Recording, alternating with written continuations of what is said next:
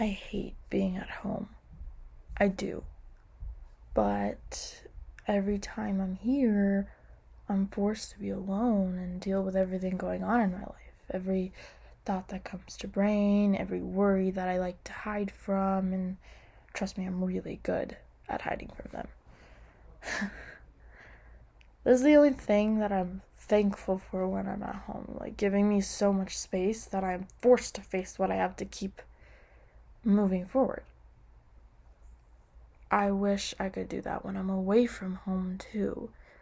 I just get so excited when I return to my apartment, like away from my parents. I have friends and people who I love being around, and I want to just constantly be around them and not have to face my responsibilities.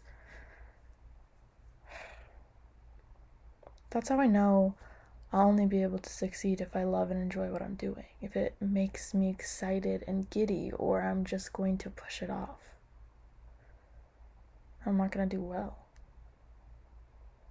I'm so nervous for the future. Everything everything I know is changing. But in the best, but also most terrifying way. I'm so scared it will go wrong. But at least it would be mine. To future me, I just hope you're happier. And I hope your stress comes from things in your own control. But also, that's never really how it goes. So I don't know. But I just hope that I'm living a life that's mine.